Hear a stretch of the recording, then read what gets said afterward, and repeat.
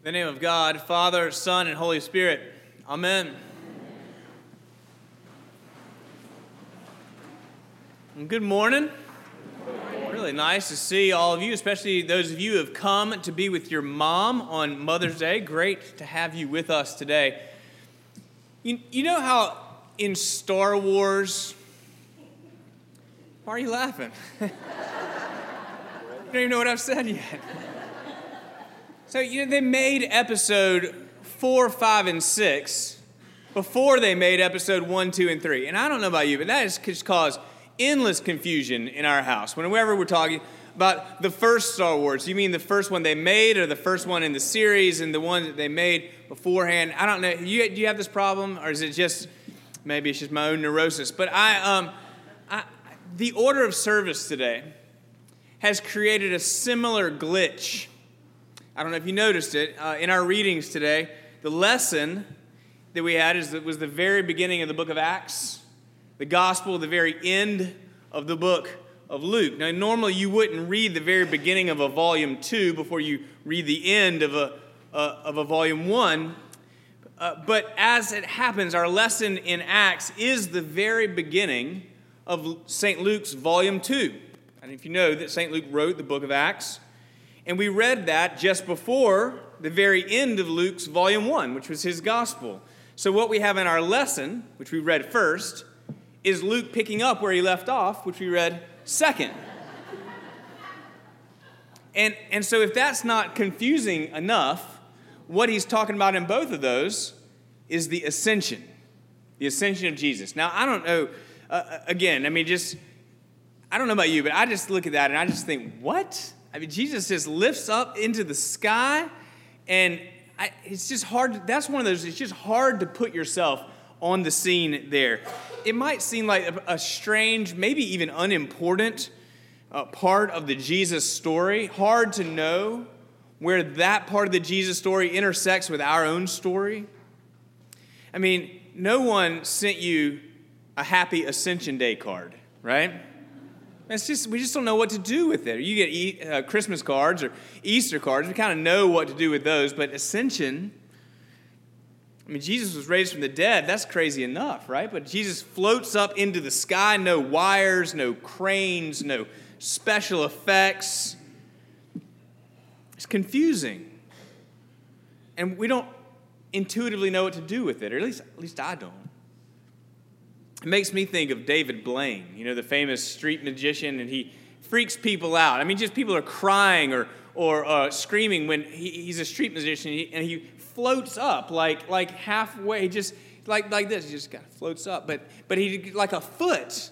And even watching it on YouTube, I mean, you can't see. He doesn't do it in front of a step where he does some trick where you can't. He just floats, and people are crying, and it's crazy.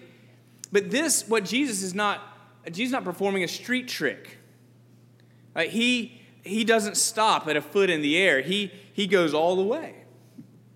And the disciples, they don't really even seem to be freaked out, do they? I mean, I feel like I would be. But I mean, I guess at this point, they've seen it all, right? I mean, he raised from the dead, and they know he's God, and he can kind of do what he wants. They're not screaming. They're just worshiping. Worshiping. And it may be the fact that at this point in the story, Jesus' divinity is sort of a given for these guys. And so St. Luke actually gives more airtime to the conversation that Jesus has with the disciples than he gives to the actual physical ascension. And so mainly we want to look at the lesson from Acts. And we want to ask, that's Luke's volume 2. We want to ask 3 questions. What does Luke want us to know about the ascension? Second, what does it mean? And third, why does it matter? So what does he want us to know? What does it mean? Why does it matter? So first, what does Luke want us to know? So the disciples are gathered here with the resurrected Jesus. It's about 40 days after the resurrection. And the disciples are getting antsy. I mean, Jesus has been teaching. They've been hanging out with him, but they're just like, what's next, right? When are we going to finish talking? Let's do something, Jesus. And so they ask him, Lord, is this the time? is this the time where you will restore the kingdom to Israel? Now, that's actually an ignorant question. Because, after all this time with Jesus, after all his teaching about the kingdom of God, these disciples seem to still be looking for a return to the glory days of King David. They are looking for an ethnic, national, geographic kingdom with secure borders and peace within, right? And it's ignorant, but we can hardly blame them because they have never seen or heard of a kingdom like the one Jesus is talking about. They've never experienced a kingdom where the boundaries are not marked according to land mass, but according to the hearts and souls of people. They've never imagined a king that did not sit on a throne in a palace right here on good old earth. And so they've got this picture in their minds of what a kingdom looks like. And so they say, Jesus, will you restore the kingdom now? Will you? And Jesus says, no, you will. You will. He gives them a promise and a charge. You will receive power when the Holy Spirit comes upon you. That's the promise. And you will be my witnesses from here to the ends of the earth. That's the charge. A promise and a charge. He says, essentially, I'm putting unlimited gas in the car, kids, and here are the keys. And he takes off, floats up into the sky. And I just imagine the disciples just going, okay, oh my, what do we do now? What do we do now? So I think Luke wants us to know that Jesus has given a promise that the Holy Spirit will come upon you and a charge that you will be my witnesses. And the reason he wants us to know these things is because that same promise and that same charge are given to you and to me. You will receive the Holy Spirit, and you will be my witnesses. Okay, so what does that mean? What does that mean? The one thing it means is that the kingdom of God is a completely new kind of kingdom. It's a completely new kind of kingdom. It's not advanced by a declaration of war or by powerful soldiers as the disciples expected. And rather, the kingdom of God is advanced by a declaration of grace given by faithful witnesses who operate in the strength and the power of his Holy Spirit. These are ambassadors. These are willing and wanting witnesses to tell the Jesus story with gracious deeds and faithful words. So that's one thing. Another thing that this means, this promise and this charge, is that the kingdom of God is not limited to a particular place or time, right? Across the world, in any place, in any ethnicity, in any time throughout the centuries. And this involves the ascension itself. Think about a bottle rocket, right? It goes up in one place, but it explodes in beauty over a wide area, right? So Jesus' ascension is like that, but sort of on a cosmic scale. If he had stayed on earth, he could only be in one place at a time. Just like that little bottle rocket. If you want to see the bottle rocket, you got to go right where it is. And only those who are physically near Jesus could have access to him. And, we could take a pilgrimage or something like that to go see him, but we could never be assured of his constant presence with us, his abiding with us, his promise to be with us always. But like that little bottle rocket, Jesus rose up so that his presence could explode across time and space. He rose up then so he could be with us now. He rose up by himself so that he could be with all of us. He rose up bodily so that he could be with us spiritually. He rose up finitely so that he could be with us infinitely. And he rose up in that time and in that place so that he could be with us in every time and in every place. The kingdom of God is not limited. And so it follows that the promise of the Holy Spirit and this charge to be witnesses, that another thing it means is that Jesus intends that the world will hear about him. And that's our job. It's actually part of how he so loved the world, that in his strength and in his power, that we will be witnesses that he has given his one and only Son, that whoever believes in him will not perish, but have everlasting life. And so, when I say that we will be his witnesses, like I'm not saying go quit your day job and get a sandwich board that says turn or burn and go out on San Jose. Like that's not what I mean. That's kind of sometimes the image, this extreme image. But what I mean is that we are to be aware of our faith beyond ourselves. Aware of our faith beyond ourselves. Because we are not merely consumers of grace, we are ambassadors of it, distributors of his grace. Like we don't have a church life over here, but then a social life over here and a work life over here or whatever else. Like our whole life is our Christian life. That Jesus owns it all. And so, I heard a fellow pastor who was talking recently about fat sheep, and meaning sheep, members of the flock that eat and eat and eat from the hand of the good shepherd, but never take any time to burn off those calories doing the good shepherd's work. Fat sheep. That sounds like a guilt trip. I don't mean it to be. Let me say that these disciples, they're hearing this from the lips of the crucified and resurrected Jesus. Like it's all grace, right? There is no you'd better. There's no or else. Like Jesus dealt with that on the cross. There is no condition to his love.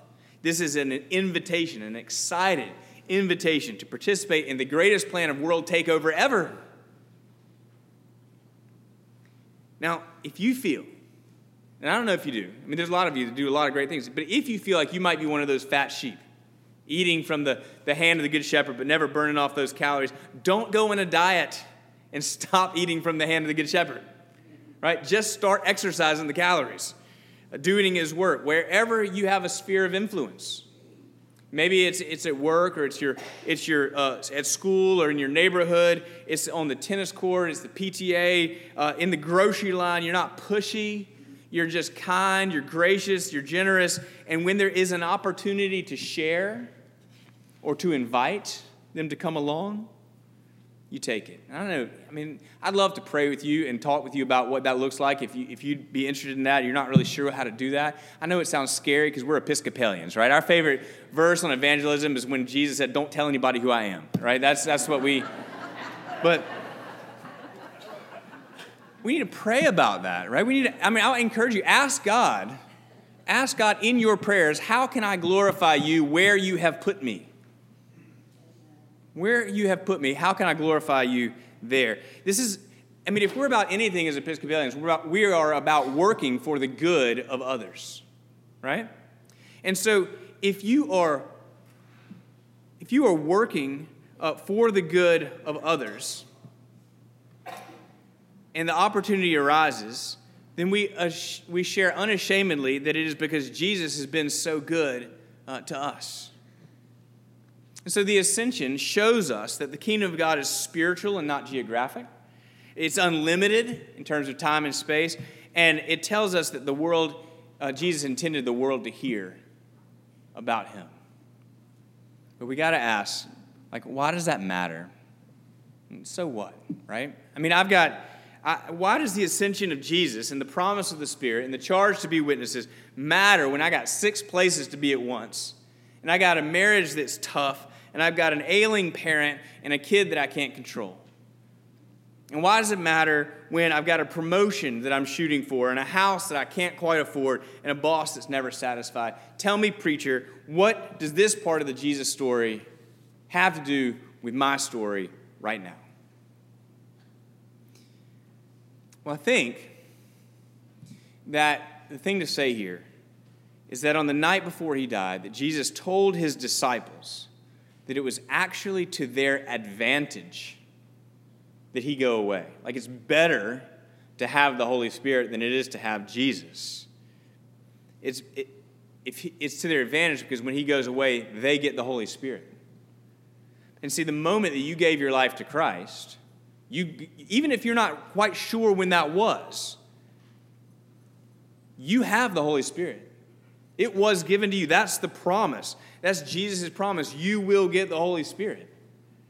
St. Paul says that the same Spirit that raised Jesus from the dead lives in you and in me. It matters because the Holy Spirit is, in fact, the way that Jesus is with you always, even to the end of the age. See, this is a promise of peace. We have peace with God because Jesus died for our sins. There's nothing separating us now from God. We have been reconciled. We have peace now because we have the presence of God with us, the Holy Spirit living in us through good times and through bad times. I will be with you through the valley of the shadow, he says.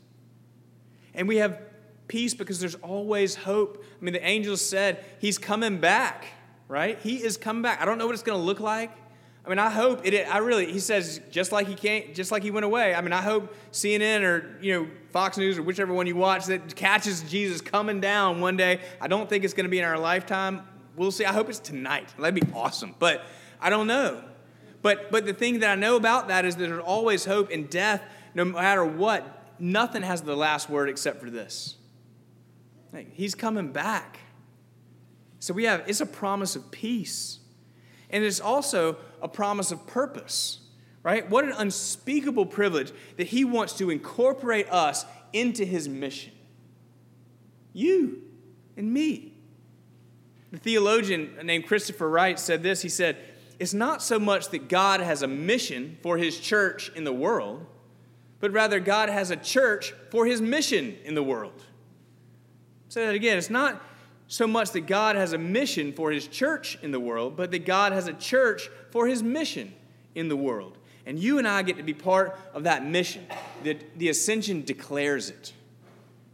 I mean, we're not just consumers of grace. We are witnesses, ambassadors, right? We're not just fans in the stands. We are players on the field.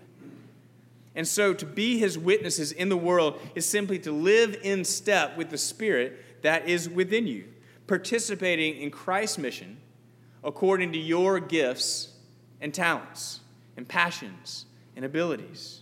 And it's joy. It's a gift. It's grace. There's a prayer in our prayer book that says his service is perfect freedom. So what are your gifts? What are your talents and your passions? Who are the neighbors around you that need you to be an ambassador of the love of Jesus? So the ascension might seem confusing to us, right? But here's the bottom line. Jesus rose then to be with you now, to give you the Holy Spirit so that you may be appointed as a witness of his grace. Amen?